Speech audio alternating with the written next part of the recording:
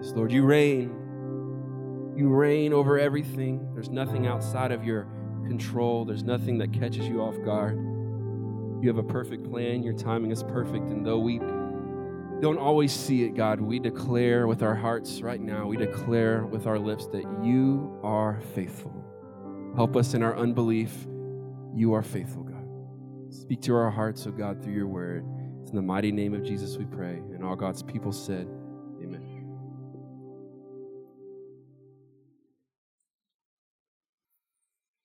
Man, you need to sign up for the men's retreat.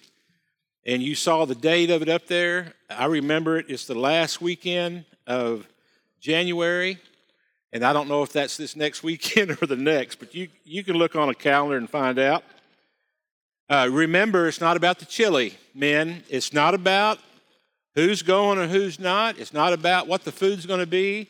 It's not about what the program's going to be. What it is about is men coming together, learning more about Jesus, getting to know each other, and becoming a stronger body of believers. And so ladies need to meet with ladies at times, and men need to meet with men. So excuses, you need to throw them away. You need to avoid them. Yeah, there's probably going to be some ornery men there because we have ornery men. There's probably going to be some crazies there because we have lots of crazy men. There's going to be some real imperfect men there. The perfect men we don't allow to come. The only men we allow to come are the imperfect men. So you need to come. Now, you need to sign up because they need to figure out how much beef we're going to have, which is not about the beef, but it's always good, all right? Or whatever we're going to have. Okay, so that's the men's retreat coming up. We're talking about encouragement. I have an assignment in 1 Timothy chapter 6. I am to teach and urge these things. The word urge in the English Standard Version is very, very close to the word encourage. So I am to teach and encourage these things. I am to teach and encourage sound teaching, sound words of our Lord Jesus Christ, and the teaching that accords with godliness. I am to teach you as a congregation to be godly, to pursue godliness, to want to be godly. That's the work of the Holy Spirit. And I am to teach it, and I'm to urge it. I'm to persuade. I'm to plead. I'm to encourage. I'm to shout. I'm to scream. I'm to whisper. I'm to question. I'm to motivate to the best of my abilities every time we gather together that you will attempt, act, will yourself. You will make yourself available to walk in godliness. Okay? To walk in godliness. Contentment is a difficult process to obtain.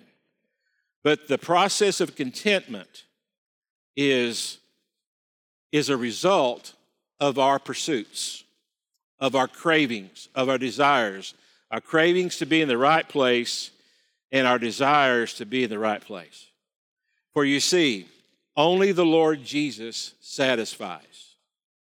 Only the Lord Jesus satisfies. Nothing else satisfies.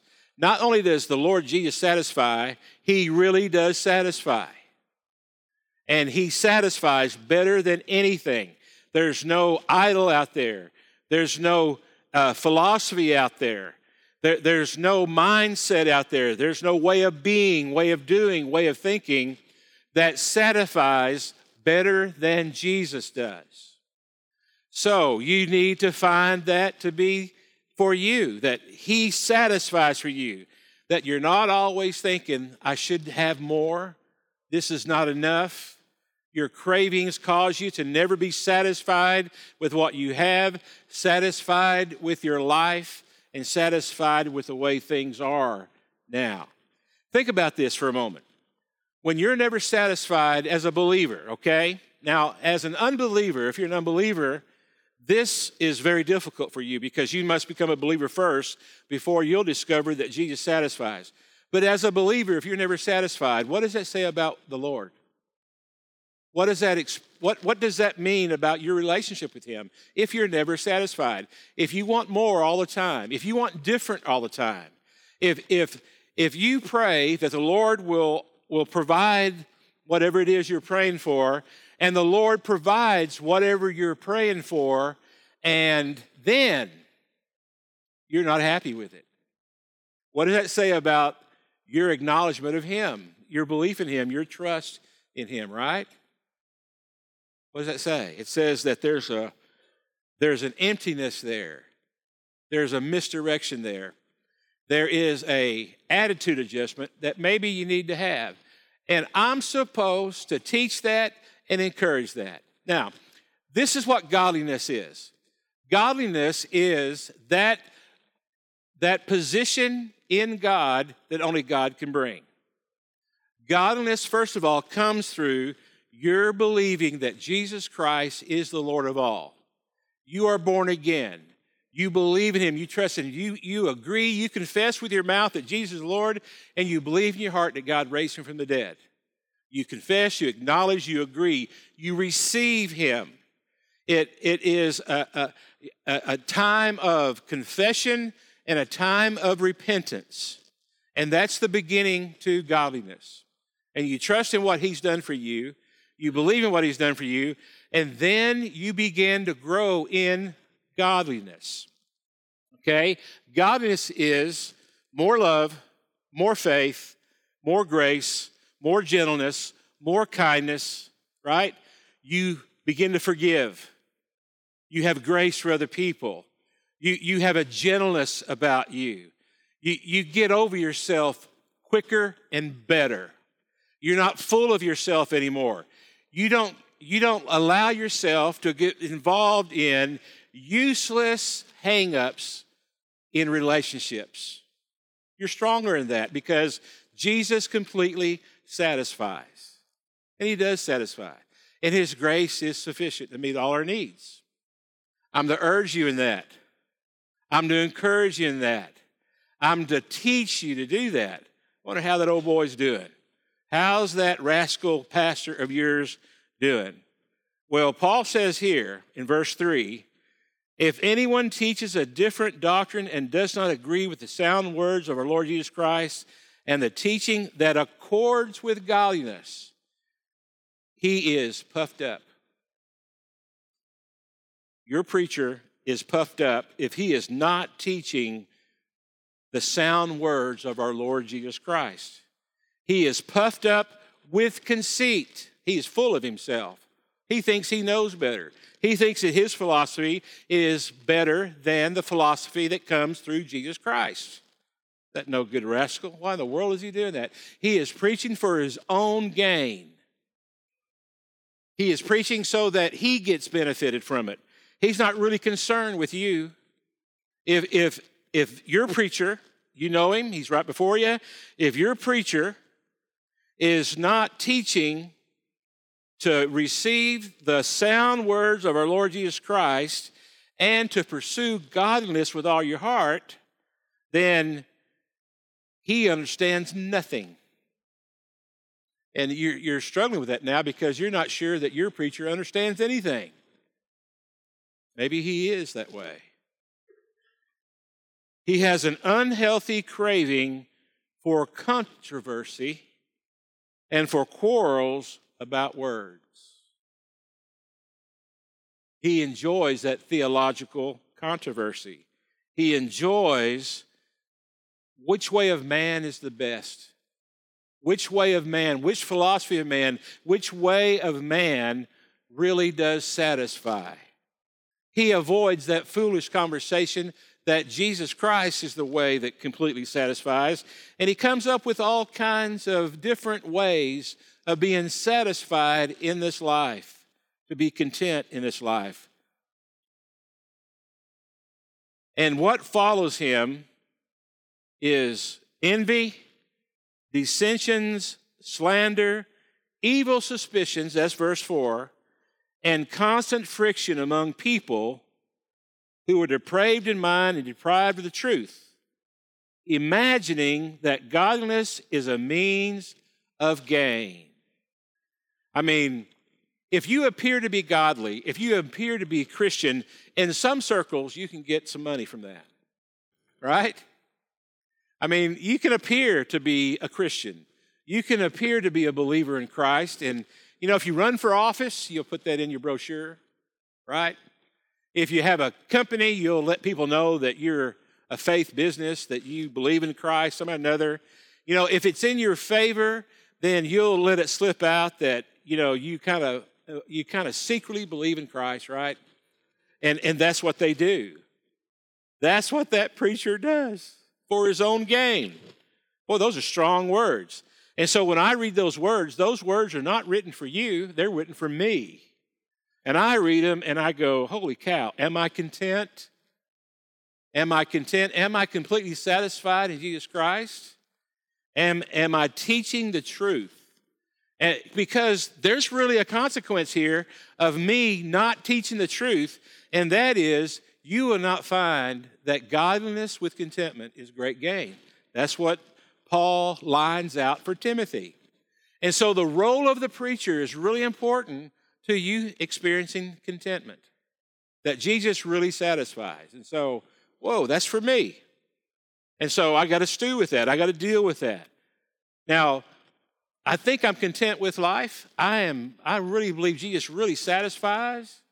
I experience it. I really believe, I trust, but man, what do I need to repent of? What do I need to confess? What do I need to acknowledge? Because at the end of the day, what I want for you is that you experience godliness with contentment, that it's a wonderful thing. And I want you to be content. So, in this teaching of contentment that we have, you've got the preacher's responsibility right there. Then, we've got verses 1 and 2. Because it says here in verse 2, the last part of verse 2, teach and urge these things. And so these things is what has just been said and what is about to be said. So that's a good way of looking at interpreting the scripture there. Paying attention, urge these things. What things? Well, here's one of the things that I need to urge. Verses 1 and 2. Let all who are under a yoke as bondservants, that's slaves. The word bondservant can either mean slaves without pay or slaves with pay. Okay? In our day and time, it means you're an employee of an employer. Okay? Now, you might be a volunteer and you need to have the same attitude towards your employer in that volunteer relationship. So you kids that are asked to take out the trash, you are to take out the trash for the glory of God. You ought to sing on your way out to the trash site. You ought to rejoice. If it smells bad, thank the Lord. That's what you're to do. Because you are a slave at that particular time. And you might as well admit, between the age of birth and until you can pay your way, by gosh, you're a slave. And you need to live with it, love it, and get over with it, and quit all this rights thing and obnoxiousness. And so some of us, you might have a slave that is 30 years old. Let all who are under a yoke as bondservants regard their own master as worthy of all honor. How do you treat your employer? Man, that's quite an interesting example for contentment, isn't it? Could it be that what Paul is telling Timothy here is, one of the hardest places to really be content is when you're a slave? That makes sense to me. And it's really difficult if you're a slave to a master to treat them in a way that they have all honor. That's what Christians are to do. That's how we're to be. If you are an employee, then you are to treat your employer with all honor. That's what Christians do because of Jesus completely satisfies.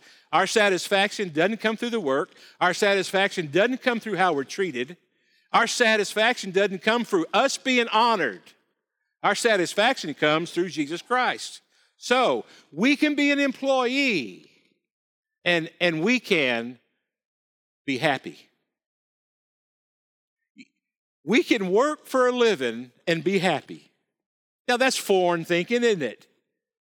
I mean, aren't we kind of conditioned? Off to work I go, to pay the bills I go. It's time for me to be miserable, right? I mean, that's the way a lot of people view work. That's not to be how we as believers are. I'm supposed to teach you and urge you that. I'm supposed to teach you that quit being petty and quit being childish at work. Be a man, be a lady, be mature, be strong. Be a true believer at work. And let everybody know at work that you're a believer in Christ and that you honor your employer.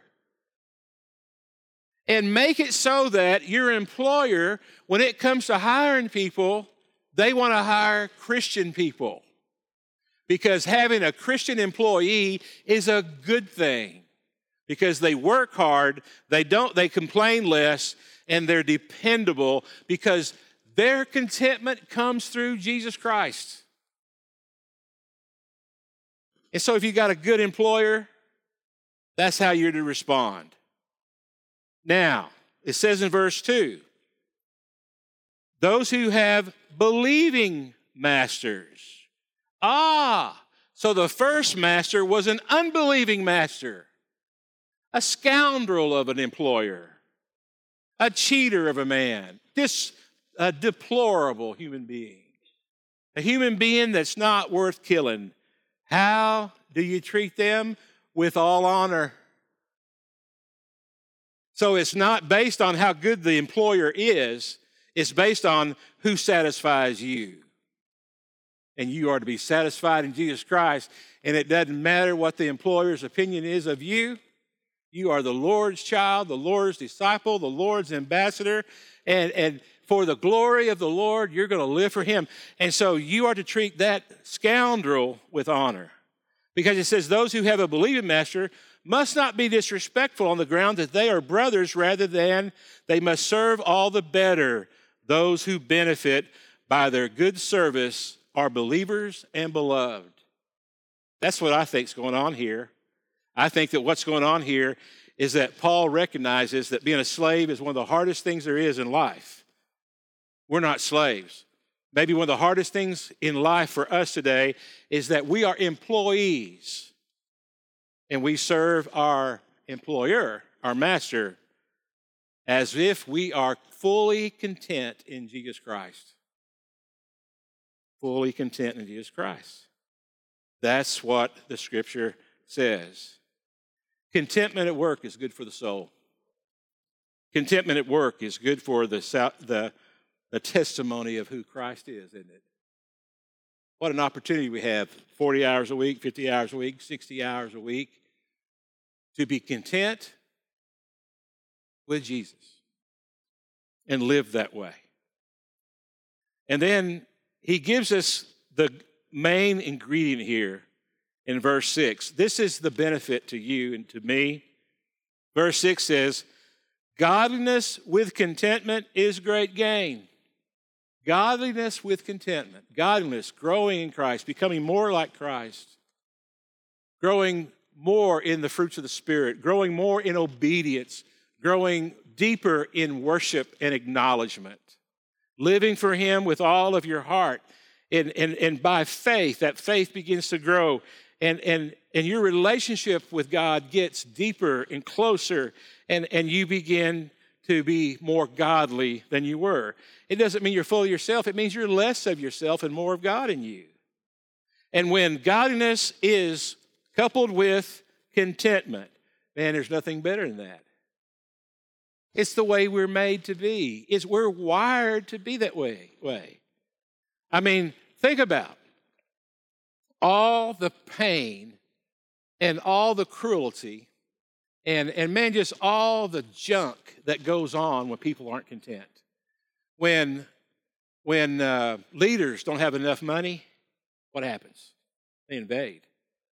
when leaders are not respected, what happens? They harm other people, right? It's been going on forever.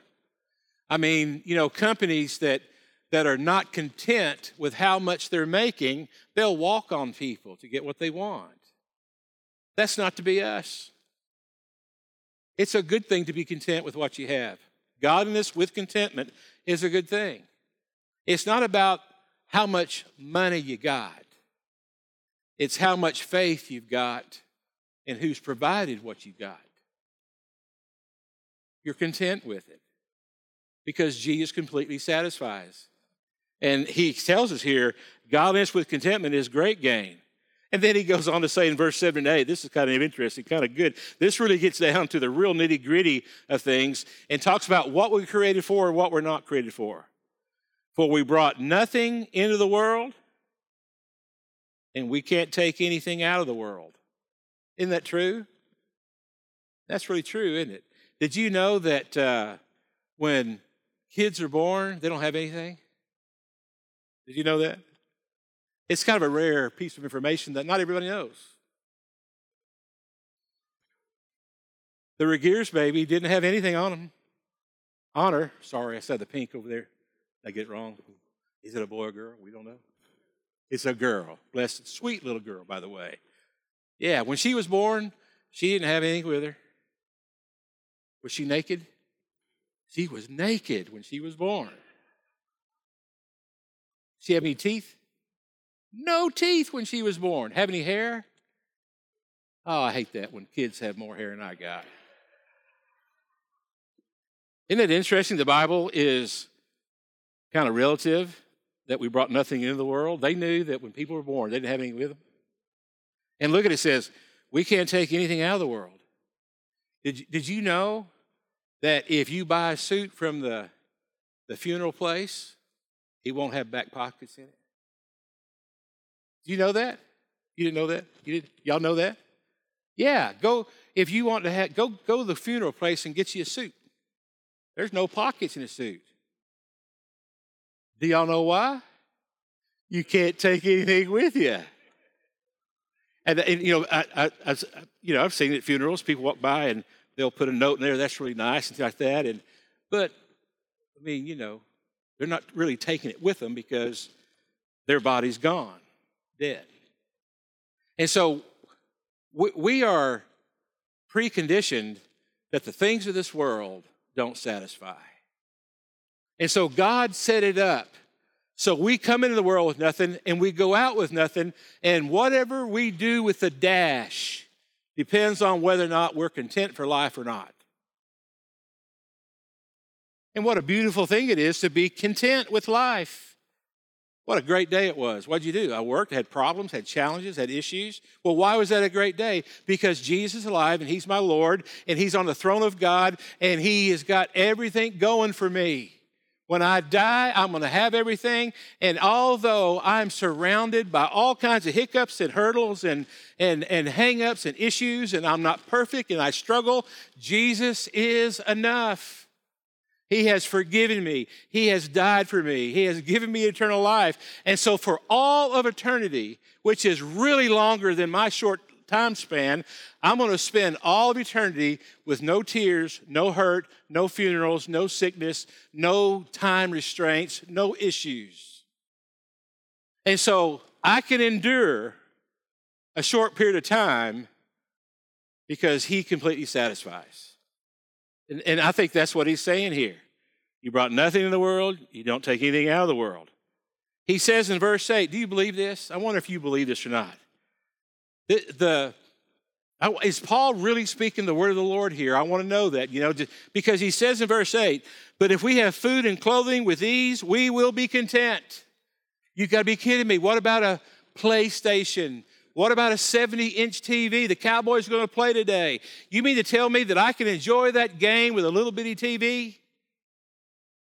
You can't enjoy the game today because of their kicker.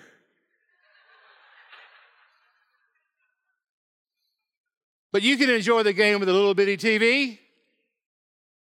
They're going to have to score 10 touchdowns because of the kicker. I'm not discontent nor frustrated. I am content. Jesus completely satisfies. But we can have just food and clothing, and with these be content. Because of Jesus, we can have nothing and be content. Because of Jesus. Because of Jesus, you can be the lowest ranking member of your corporation and be content. Because of Jesus. Because of Jesus, you can be passed over for promotion after promotion after promotion. Everybody can think you're a moron and be completely satisfied and content. And you can go home at night, and if you've got a chair somewhere, you can sit in that chair and sip some iced tea. If you have enough money to buy a bag of tea, buy one a month and sit on that front porch or back porch or just sit in the road or wherever you would sit under a tree somewhere and enjoy the blessings of God. Because it doesn't matter what you have or don't have here in this world, because you came in this world with nothing and you'll leave with nothing. But Jesus completely satisfies. I'm supposed to teach you that and urge you that. So I'm going to teach you that and urge you that because I want to be right with the Lord today. I'm going to encourage you. If you're not living for God, you're making the mistake. If you're halfway in it, if you're just entertaining religion as just an afterthought, if the first thing that goes away is Bible study and prayer and going to church and being with God's people, and you're really not focused on godliness with the contentment, you need to wake up because you're not experiencing the contentment that is of great gain, and you're missing out. Then he goes on to say, look, so the next thing that we struggle with is money. Look in verse 9. But those who desire to be rich fall into temptation. Those who desire to be rich fall into temptation, into a snare, into many senseless and harmful desires that plunge people into ruin and destruction. The world is full of story after story, isn't it? The desire to be wealthy destroyed that guy. The desire to have more than they've ever had destroyed their time. Their family fell apart. Right? They spent all their time trying to make a bigger dollar, a bigger dollar, a bigger dollar, getting a bigger house, a bigger house, a bigger house, better vacations, and they spent all the time at work, all the time just going for the mighty dollar, and their kids never saw them, and the kids turned to all kinds of other means to be nurtured, to be mentored, and they were influenced away from what the parents wanted, right? An old Chevy's enough. An old Ford is enough. You can live off beans. We did in seminary, we lived off pinto beans.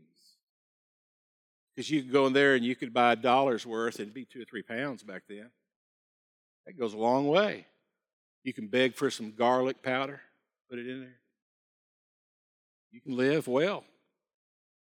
But if you have these desires to be wealthy, and it's out of control, destruction, senseless and harmful desires plunge people into ruin and destruction. Verse 10. For money is the root of all kinds of evil. Money's bad. Money is evil. No, that's not what it says there, is it? It says for the love of money. There's nothing wrong with having money. What's wrong is when that's all that matters. It's a beautiful thing when God blesses your labors and it's up to God and God provides more than you need. There's a reason why that, because He wants you to be faithful with giving to meet needs. That's why He gave you the money. For the love of money is the root of all kinds of evils. All kinds of evils happen when people love money. So we are to have the right relationship with money. And if we have a right relationship with money, we've got it in the right spot. We don't have to have more. We don't have to have more than anybody else. We don't have to one-up people with money.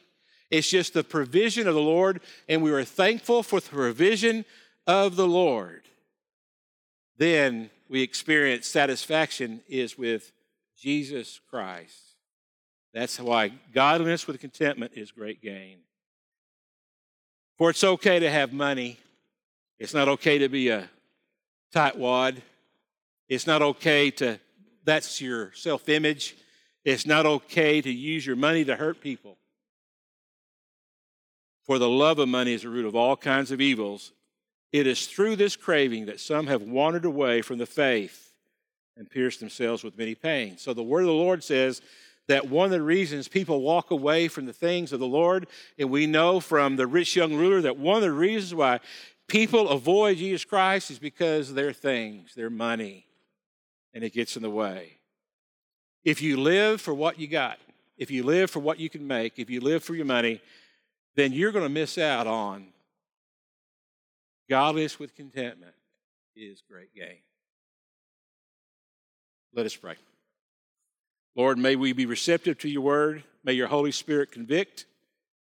May we confess and repent of our sin. Confess and repent of our bad attitude today, perhaps, of not lining up with your word. Help us, Lord, with all of our heart to pursue godliness and contentment. In Jesus' name, amen.